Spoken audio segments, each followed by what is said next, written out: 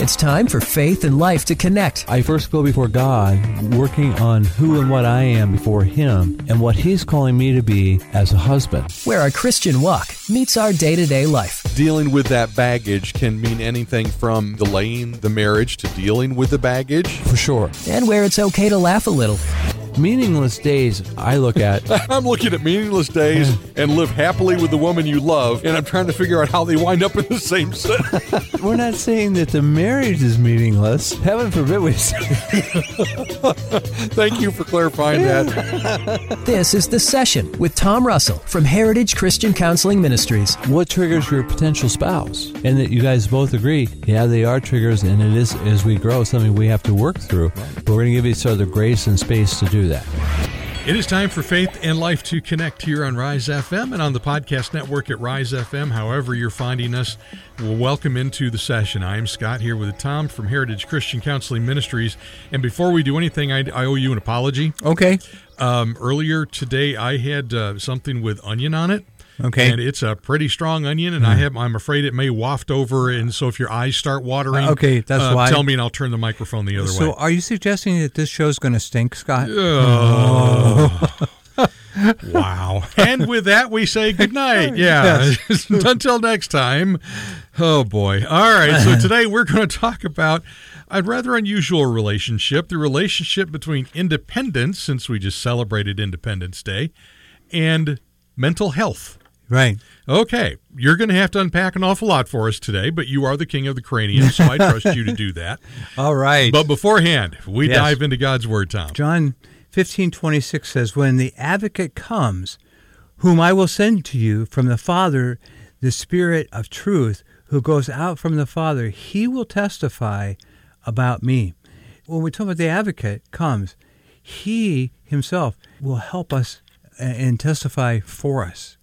And so what a blessing to think. To have that Holy Spirit. Yes. Who will testify. Yeah. All right. So what we're going to talk about today is independence's impact on mental health. All right. So let's unpack this a little bit. And you start by talking about one of those 25-cent college words, the locus of control, which kind of sounds like something that's going to eat my roses, but that's right. Yeah, you want to have control over your roses. Well, Scott. Okay, that's one way to get so to it. So you can clip them and give them to Sherry. And well, not until they put some more color on them. Right now, they're a little. Yeah. So the locus of control is an interesting term in psychology in that it talks about the point of control. It's probably a more clear way to look at it. Is the source of control internally, in other words, it's inside of you, the person, or is it external? Is it somebody else's decision? So consequently, when it's somebody else's decision, the mental health probabilities are not good. The prognosis is not necessarily good. When it's inside of us, we can, as an example, make decisions in our own life, like choosing Jesus. And I want him in my life. So now we begin to talk about an external focus there, which is maybe going down a rabbit trail. We want inside of us to rely on Jesus. But we want to hear from him, and then we still get to make the decisions based on what he's telling us. And the flip side of that is if the locus of control is outside, like in an abuse situation or a bullying situation, the control is external, which means we don't have control of it, and that may be part of what I think, or I've remembered you saying before, leads to depression, or can be a contributing factor in depression when you don't have control or you don't feel that you have control. And so then you grow up in life thinking, I don't have control, or I don't have a say in my life. What's really sad is, if we look at Scripture, even though God was talking to Jeremiah and his people, I know the plans I have for you, and they're for good. They're not for evil. They're for hope and a purpose. Because we are in Christ. He has the same hope and plan for us. Well, when the decision-making is not inside of me to pursue that, I have feelings associated with it. That can be very problematic. Okay. That, of course, can lead to anxiety. Right. Well, and so if we take a look at anxiety, if we're talking about someone who's an abuse victim, they know that when they would go to bed at night, that the bedroom door would open, So they live there in fear, thinking that that door is going to open and I'm going to be hurt. They don't have any control over that at that given moment.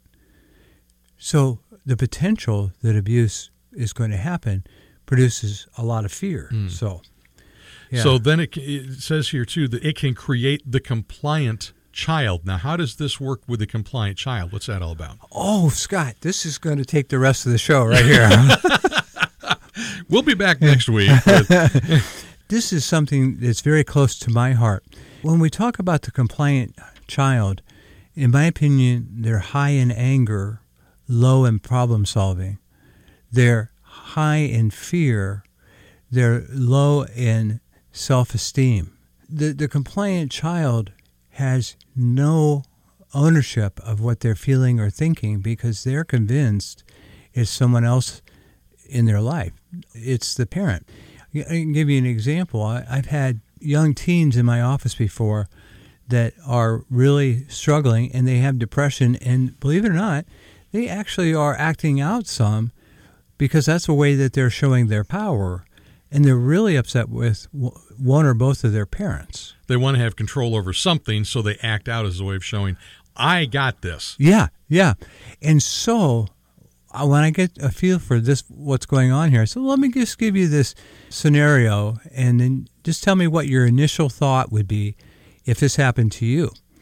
I say to them, let's say you're sitting in class and the teacher passes back a test, and you have a 46% on it. So what's your immediate reaction? You can't say that on the radio. Not on a Christian family show anyway, Scott. Oh, we'll talk later. We pretty much know what Scott would probably say, and probably a lot of others too. Yeah, but typically the response that I hear would be, I'm dead meat. Yeah. Life is going to end when my parents see that. I survived that somehow. It had to have been a miracle from our God. But here's the thing. Shouldn't that be the second response? What's the first one? See, here we go. How do I feel about it? See, if my first thought is, what are my parents going to say? It completely goes past the fact, how do I feel and what do I think about the fact I blew this test? Do I even care? The compliant child lives to stay out of trouble, out of the wrath of mom and dad. So they're not driven to think about, well, I might want to try studying. I might think about doing the homework. Yeah, they're thinking of all the excuses they can tell mom and dad for why it happened. But there's clearly a sign here that ownership of the schooling is more so on the side of the parents than it is the child. So compliant children are capable of, you ask them, well, what do you want to do? They're like, I don't know. I have no idea. Because all they want to know is this going to get me in trouble or not? Because that's what they've experienced. So they don't develop some of their own decision-making as it revolves around what do they think or feel about their schooling, ownership of basically anything in their life. It's more so about keeping mom and dad happy. You're kind of describing some of little Scott. Yes. Because I was all about keeping mom and dad happy. I could relate to a lot of the compliant children. 'Cause I had several birthdays in school at home where mathematically the grades of my birthday fell on the same day. Grade cards came out. And for a birthday present, I got one whopping lecture about how could you do this. Yeah. So on the session today, we're talking about the idea of independence's impact on mental health. Having this locus of control, this ability to control things ourselves that gives us a freedom. Right. And you've got something here from the Experimental Theology Blog. I didn't even know there was such a thing as an experimental theology That is experimental, right? Yeah. Yes. Experimental Theology Blog. So why don't you unpack that for us a Oh, little yeah. bit? Well, I didn't know it existed either, Scott. And I did a lot of experimenting until I found it. Oh, jeez. So, in summary, what they had to say, when life gets difficult, it helps to have an internal locus of control.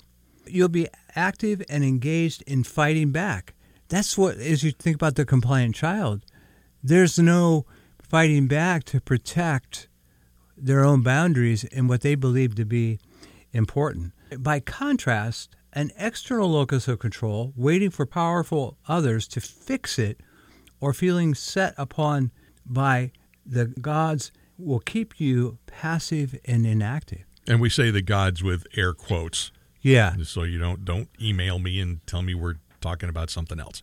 Yeah, that's true. We want to make sure that's clear. Yes, make that clear. Yeah. So it goes back to that, wanting to have that, the good thing is to have that internal control where you control how you're feeling. And you can choose Jesus or not. And that becomes really important. So when it's internal, even the most basic thoughts here are turning to Jesus. He loves you and he created you. And I have to say, in my own childhood, that was huge. You know, I'm probably 5th, 6th grade, and I'm thinking, I'm alone. I would lay in bed at night and think, somebody loves me. Oh, yeah, God loves me. And I began to develop a relationship with him, and despite whatever you want to call the family life that I was in, I began to develop a personal relationship with Jesus behind the scenes, and it was very, very fulfilling and quite a blessing. You really felt God's love in a very powerful way then. Absolutely, yeah. Now, the Holy Spirit has a role to play in here, too, and we turn to 2 Corinthians for that reminder. This is really good, Scott. One of my favorite passages, and the reason I say it is because before I went to seminary, I wanted to understand more about 2 Corinthians 5:17. How does that really work? So it says, therefore, if anyone is in Christ, the new creation has come, the old has gone, and the new is here. So before we accepted Christ, our spirit, it was sinful, there was no blood shed, and it was not going to heaven. When we accepted Jesus, our God would see the purity, the righteousness, the holiness of the Holy Spirit that would join with our spirit when we ask him to come into our lives. Much like what we would see in Matthew 3:17, when Jesus was baptized, the Holy Spirit in the form of a dove came in the spirit world and joined with his spirit. That's what happens to us in the spirit world when we ask Jesus to come into our heart. So instead of God seeing the sin of our unregenerated, our unborn again spirit, he sees the purity, the righteousness, the holiness of the Holy Spirit in us. And that's why, in my opinion, we get to go to heaven. And thus the idea of the new creation, because God sees a new creation. And that's true. So here we are when we talk about the internal locus of control. How do I feel inside when I'm empowered by the Holy Spirit? Now, we can also get, some people go maybe a little bit, I don't know if I like the word over the top, but maybe. When they're looking in front of the mirror praying about, should I wear these blue shoes or these red shoes? You know, I'm not so sure that that's really going to make a difference unless you've got an orange dress on or something. And having not worn an orange dress, we wouldn't know. No, that's true. Yes. And I want to be kind and loving there. I'm sure that there is dependence upon God for your daily sustenance, and then there's overdependence. Yeah. Is that kind of what we're guarding against a little bit? Yeah, wanting to have our decision making. If there's not any, possibility for sin, God gave us a mind for a reason. And He gave us a free will also. So I can wear the black shoes today. There you go. which would work for me because I don't have any red ones. Mm-hmm. So that's always a good thing. Tom, we kind of, as we start heading toward the finish line here, the Bible says, trust in the Lord with all your heart and lean not on your own understanding. In all your ways, submit to him, and he will make your paths straight. Amen. It happens to be Proverbs 3, 5, and 6. So as we begin to unpack that, Scott, trust in the Lord with all your heart. So now the locus of control is in you as you trust what the Lord is saying to you. So that's a good thing. It's not outside of you where somebody else is making life decisions for you and you are just victim to it. So with all your heart and lean not on your own understanding. So we do want to call upon our God. But again, our God's going to speak to us. And in this article was a story about the guy who had so much faith and his town started to flood and the floodwaters are getting higher and higher. And he decides, the people came by him and said, here, let me take you out of here. Oh, no, God will take care of me. So eventually, it's a helicopter and it's a ladder down, and he's, no, God's going to take care of me. He's going to take me out of here. Before long, boats, nope, God's going to take care of me. So he passes away because he drowned, and he gets into heaven, and he said, God, why didn't you take care of me? He says, well, what do you mean? I sent you a boat, a plane, a helicopter, several trucks to come take you, and you said no. Yeah, that story, when you think about it, you don't have to trust your own understanding, but maybe when it comes to pretty basic stuff like that, you want to be safe. So take it when you have the opportunity. We're talking about an internal locus of control. We're talking about in my spirit, in my free will, I'm going to choose Jesus. When it's an external locus of control, you don't have the free will. Somebody else's free will and decision-making is controlling you. And that can fuel depression. It can fuel abuse. It can be a big part of a bigger picture. That's for sure. All right. So there is an independence in Christ, and it can have a definite impact on your mental health. Mm-hmm. And the real key here, Tom, is getting that independence. So first of all, our encouragement to you is to accept Jesus Christ as your Savior. Make that decision yourself to accept him. Amen. And then secondly, if you're realizing that control is something that, you're having trouble getting past it, maybe your home life was kind of like Tom's where it was kind of rocky and, you need some guidance through that.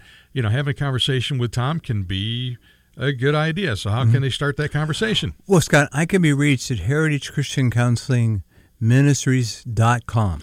And we'll just throw this out, as we've said this the last couple of weeks. If you've got a topic you would like us to discuss on the session, something we can unpack for you, and you can get specific if you want to. We will not use your name. Right. We can unpack a specific situation, I guess.